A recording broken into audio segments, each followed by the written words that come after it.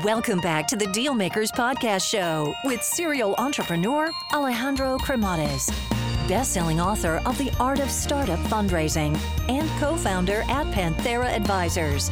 In this podcast, we ask our guests about their successful acquisitions and financing rounds. So this episode is brought to you by NordPass Business. Again, small businesses and startups, they often work with limited resources and reduce costs wherever possible. While this is sometimes practical, cybersecurity is one area where you don't want to cut corners.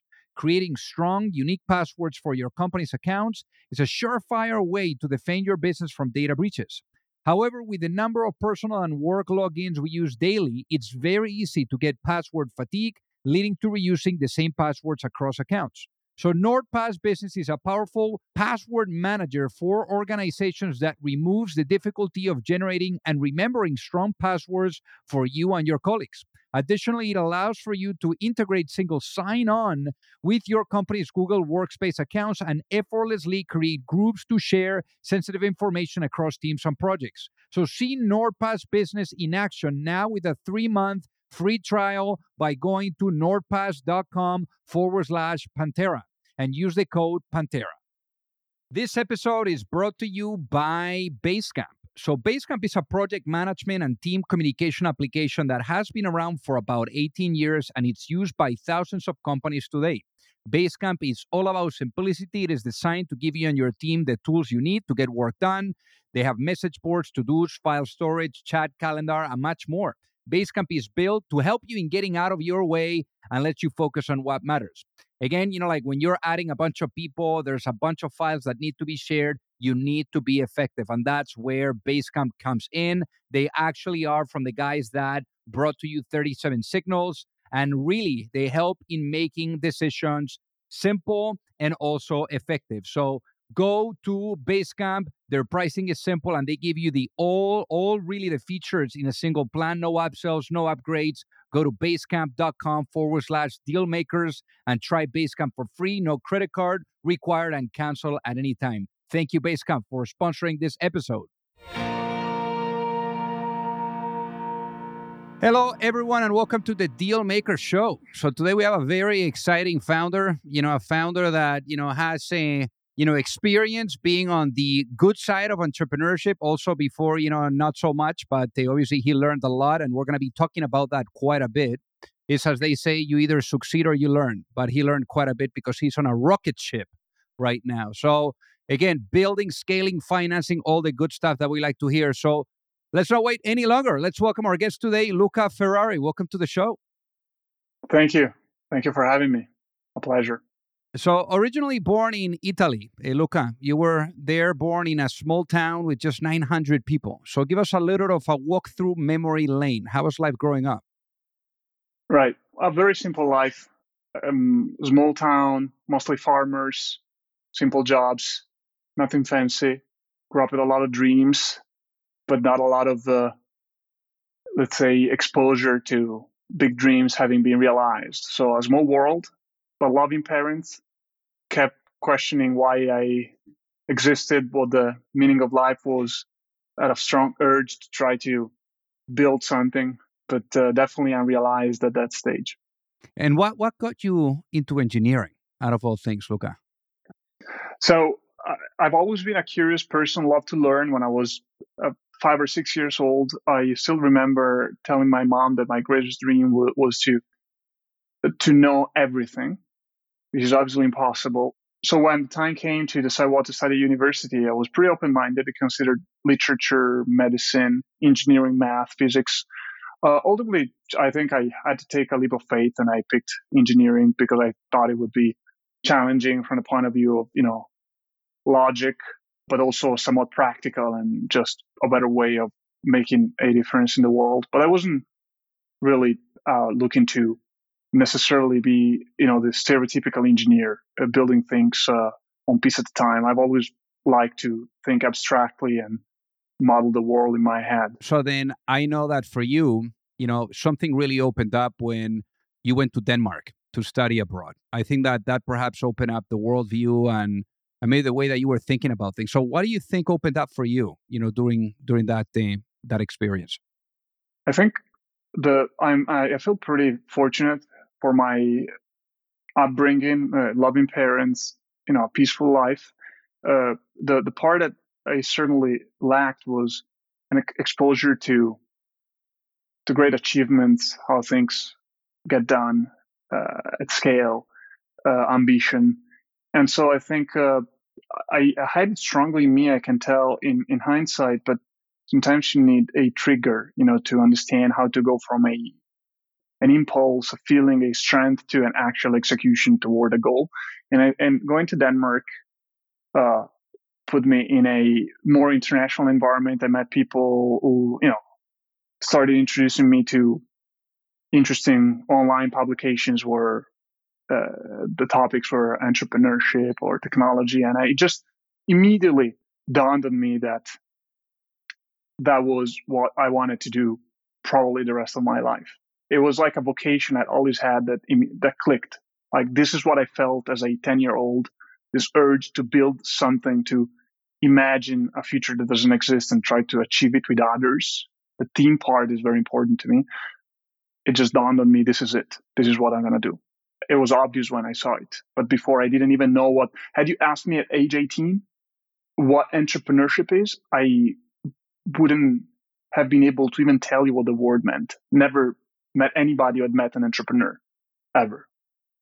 But yeah, because obviously, Italy, like anywhere in Europe now, startups, they've, taken a really popular role. But back then, it was either you will become a doctor or a lawyer or a banker. So I totally can understand that. Now, for you, being in university, I mean, that was no barrier for you to really go at it as an entrepreneur, and that's when you started your first company. So how did you guys, really come together?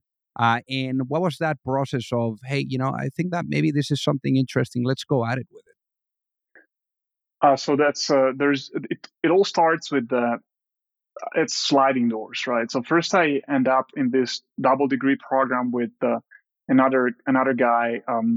We both end up being selected.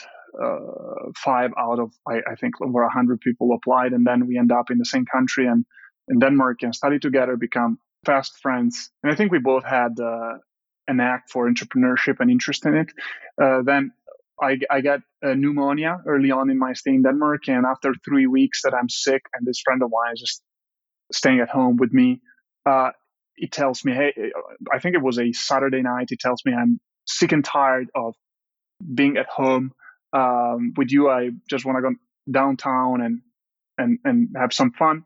And so he does, and he meets another guy who ends up being our co-founder. So we spend time together. We like one another, and we start thinking, particularly during a certain trip abroad, we start dreaming of building a company, and we have an idea. At the time, the idea was to build the first and still it would be the only, nobody has done it yet, the first self-writing diary of a user's life.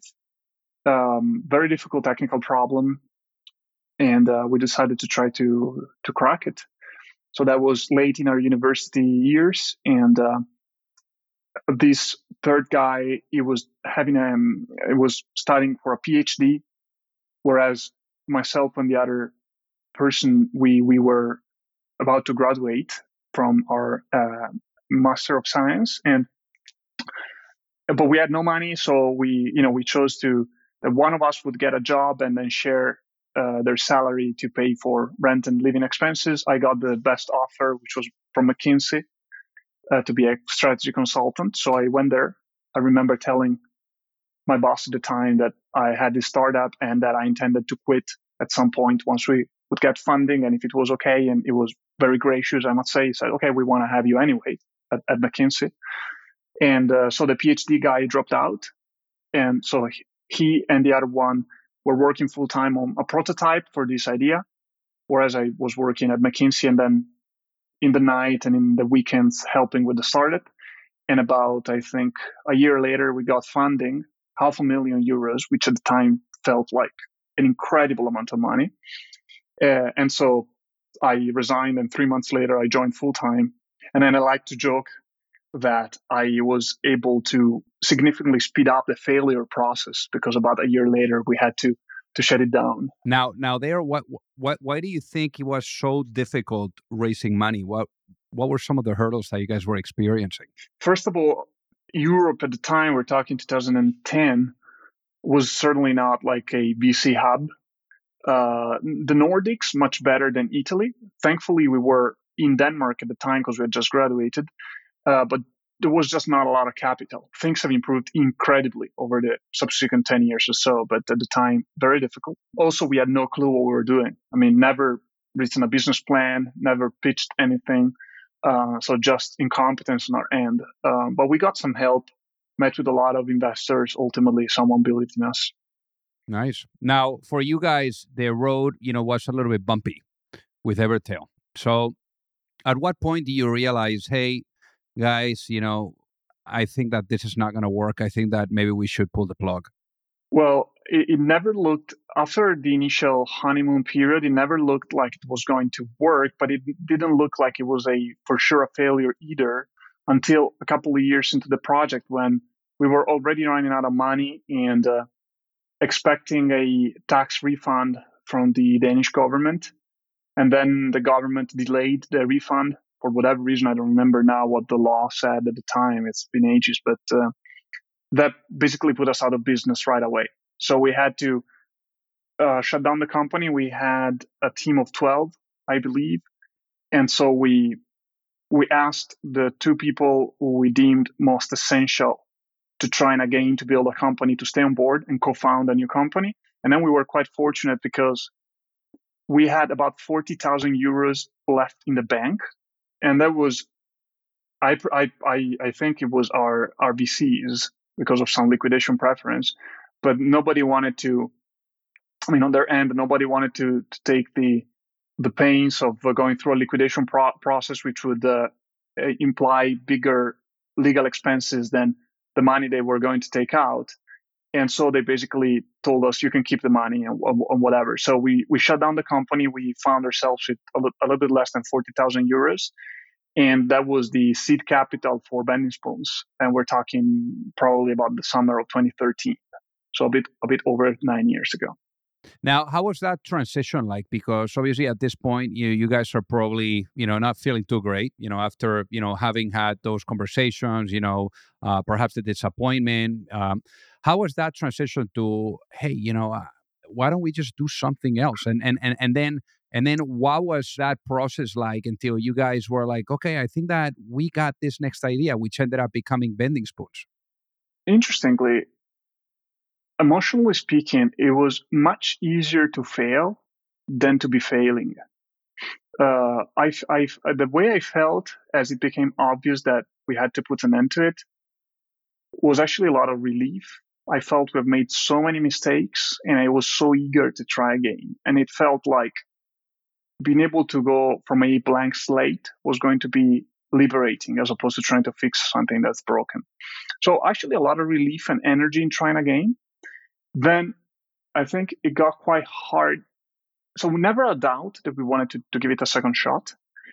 I think the peak of the hardest moment, one of the hardest moments for me of my whole professional career was soon after we started Bending Spoons, when things were not necessarily going very well. I had I think you can call it fear, that we were going to fail once again. And I've always hated failing. I think many people do. And so I was looking at how things were going, and I'm like, maybe we fail again, and that would be such an indictment of incompetence or lack of talent. So that was difficult. I remember crying a couple of times at that stage. So we'll get back to our conversation in a minute. But if you're an entrepreneur or a sales leader, you'll want to listen to this. Let me tell you about Wingman. Not Tom Cruise. Wingman is a conversation intelligence tool that helps folks like you coach and scale up their sales teams really fast, really easy. Now, I know scaling is not just about hiring. Getting the team up to speed can be the real speed bump. Well, Wingman can help you in getting that. It lets you build call libraries with game tapes relevant to every sales situation, complete with highlights and notes, And it's asynchronous. I mean, repeatable sales training engine. Not just that, Wingman even helps during sales calls with contextual battle cards and monologue alerts. The great thing about Wingman is that it plays nice with all your existing tools like Salesforce, HubSpot, Zoom, Teams, and Google.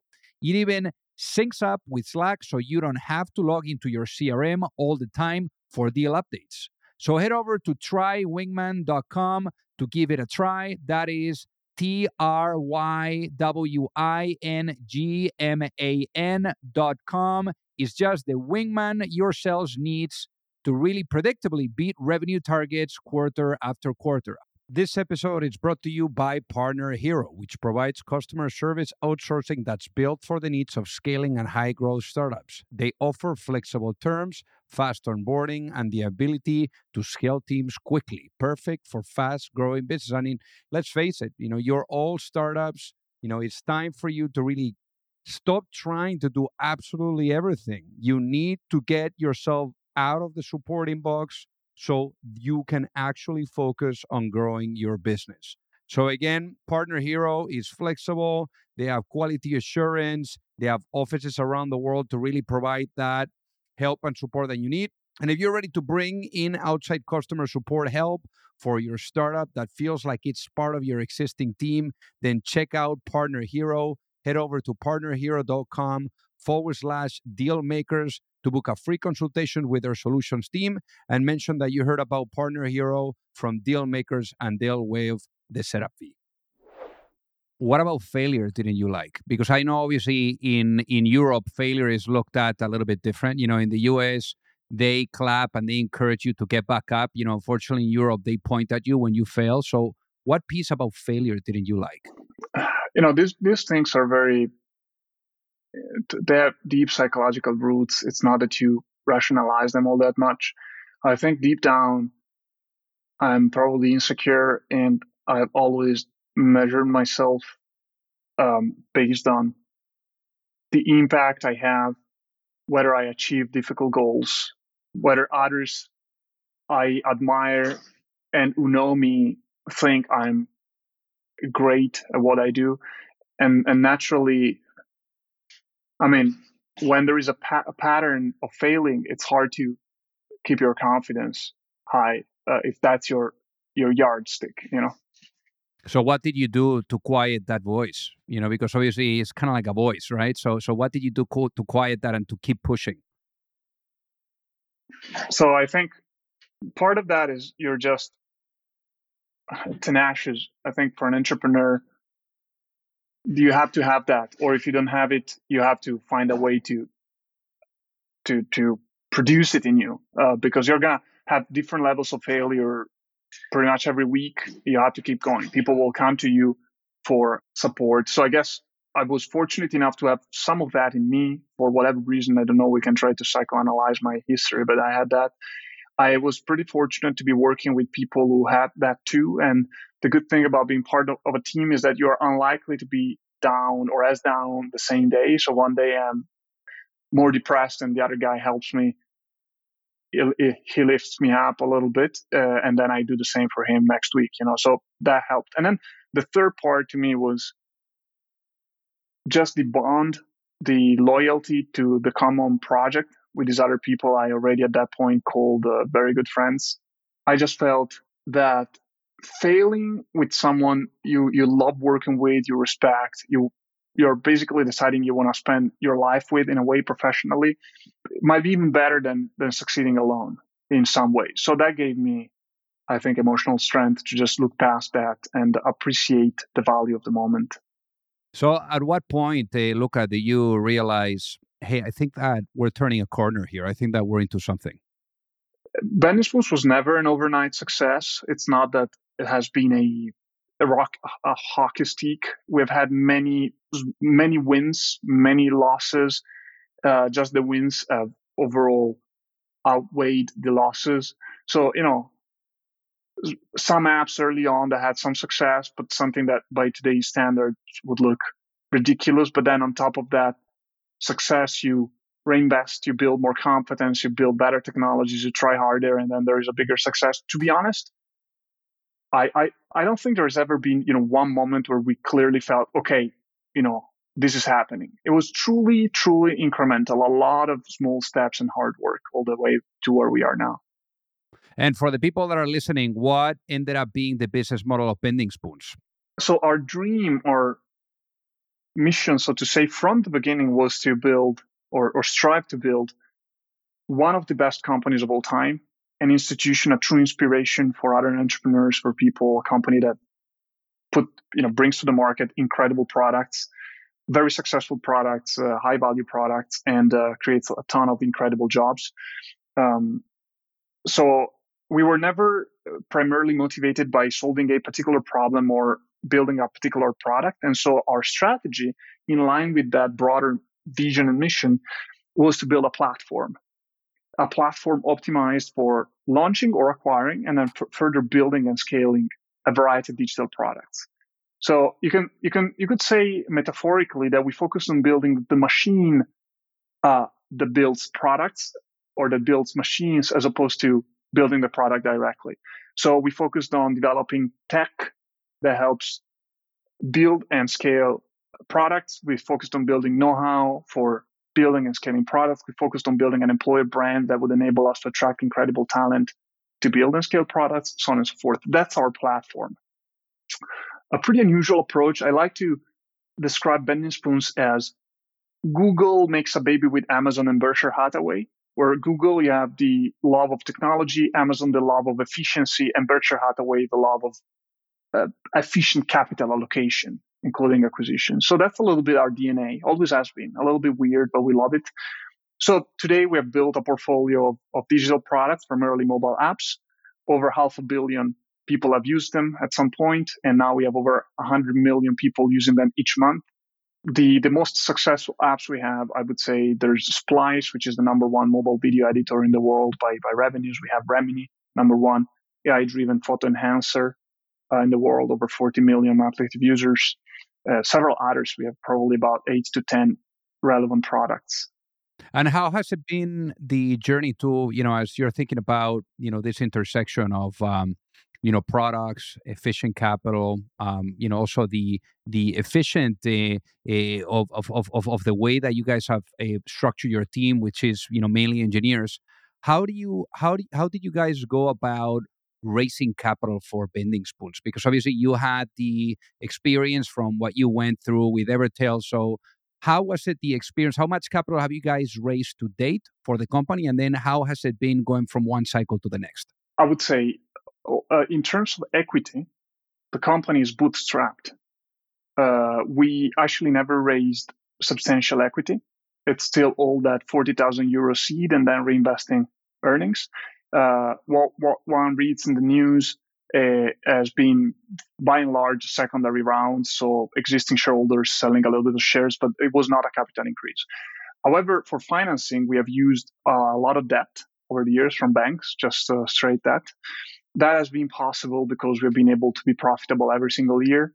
So because obviously, if you're not profitable, you cannot pay down debt that a bank gives you. Got it. And on the debt side, have you guys made any of that public?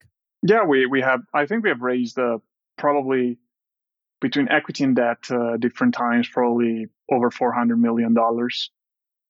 Got it. I would say probably a bit more than that, closer to 500 million, I presume. And just for the people that are listening, what are those secondaries? How do secondaries really work? Yeah, so there are two types of equity transactions. You have a primary, which means the company creates, let's say, an additional share. So it adds one slice to the cake and someone buys the share. And the company gets cash, typically cash, let's say. It doesn't have to be, but generally cash in exchange for that additional share. And the cash is naturally somehow owned then proportionally by each shareholder, and hopefully it gets put to good use so that it will create more value than adding the slice of the cake as reduced for existing shareholders. A secondary transaction is when an existing shareholder sells, one or more of their shares to someone else.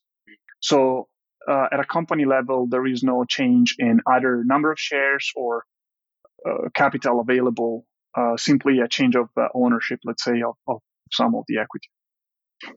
And in terms of scale, I mean, you guys have done, like really crazy stuff. I mean, even a few weeks ago, you guys were scaling like crazy from like 1,000 GPUs to like over 50,000. So can you explain what are those GPUs and also like why was so challenging that type of scale? Right. So we specialize in artificial intelligence. It's one of the key legs of our table, so to say.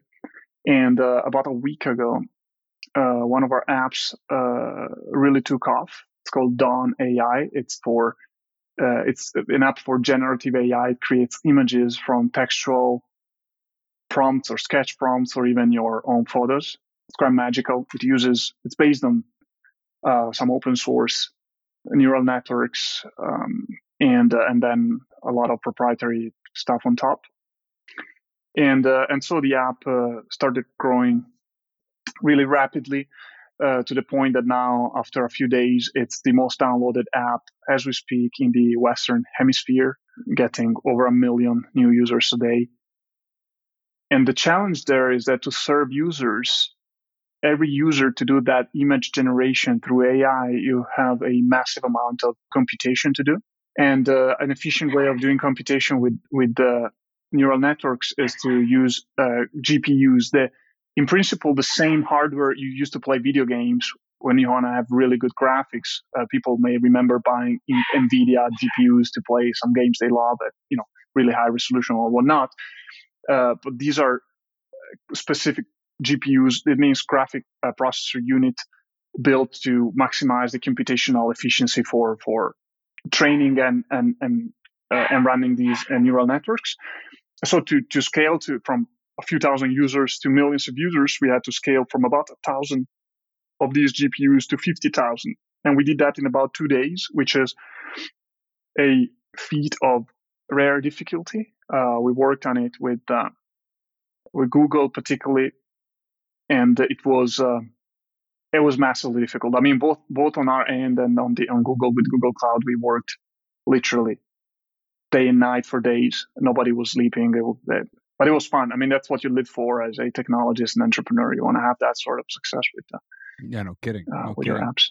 Now, for you guys, I mean, imagine you were to go to sleep tonight, Luca, and you wake up in a world where the vision of Bending Spoons is fully realized. What does that world look like?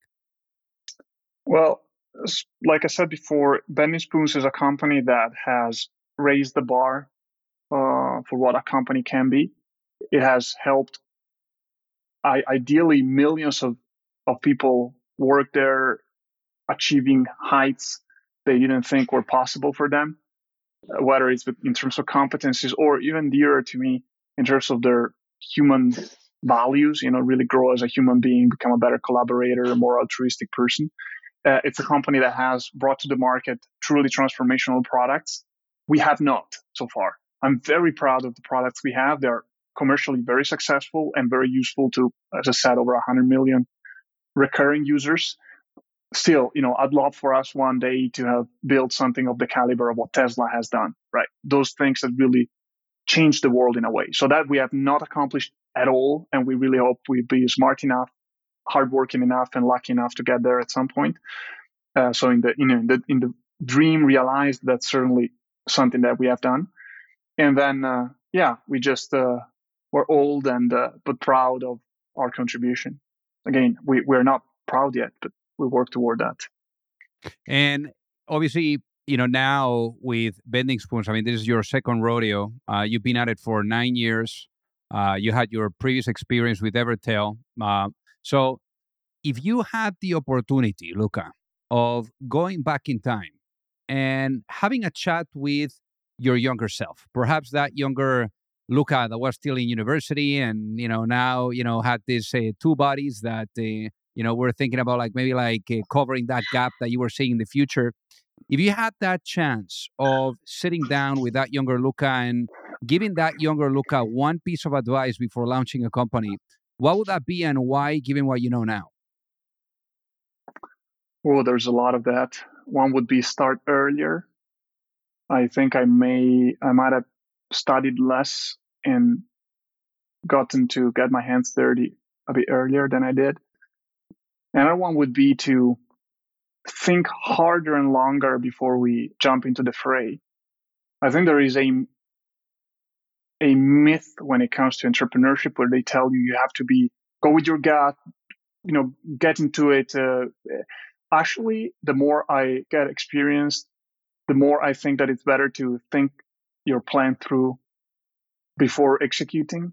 It's way cheaper to improve your vision, strategy, plan than it is to execute a suboptimal plan, fail, and adjust. Generally, you invest 1% of the time planning and 99% executing. So I would say 10x the time you invest in thinking things through before you do them.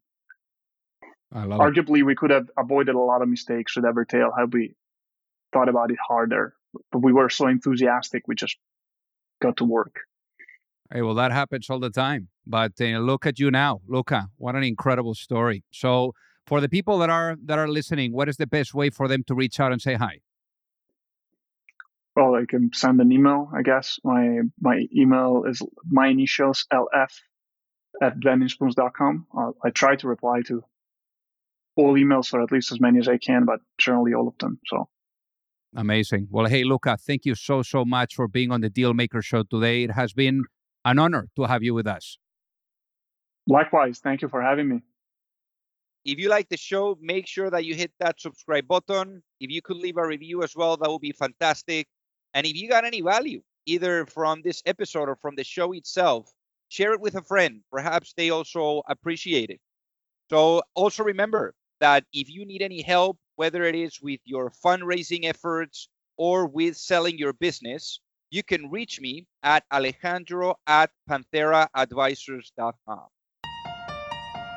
You've reached the end of another episode of the Dealmakers Podcast. For free resources and materials, head over to alejandrocremades.com. Thank you for listening, and see you at the next episode.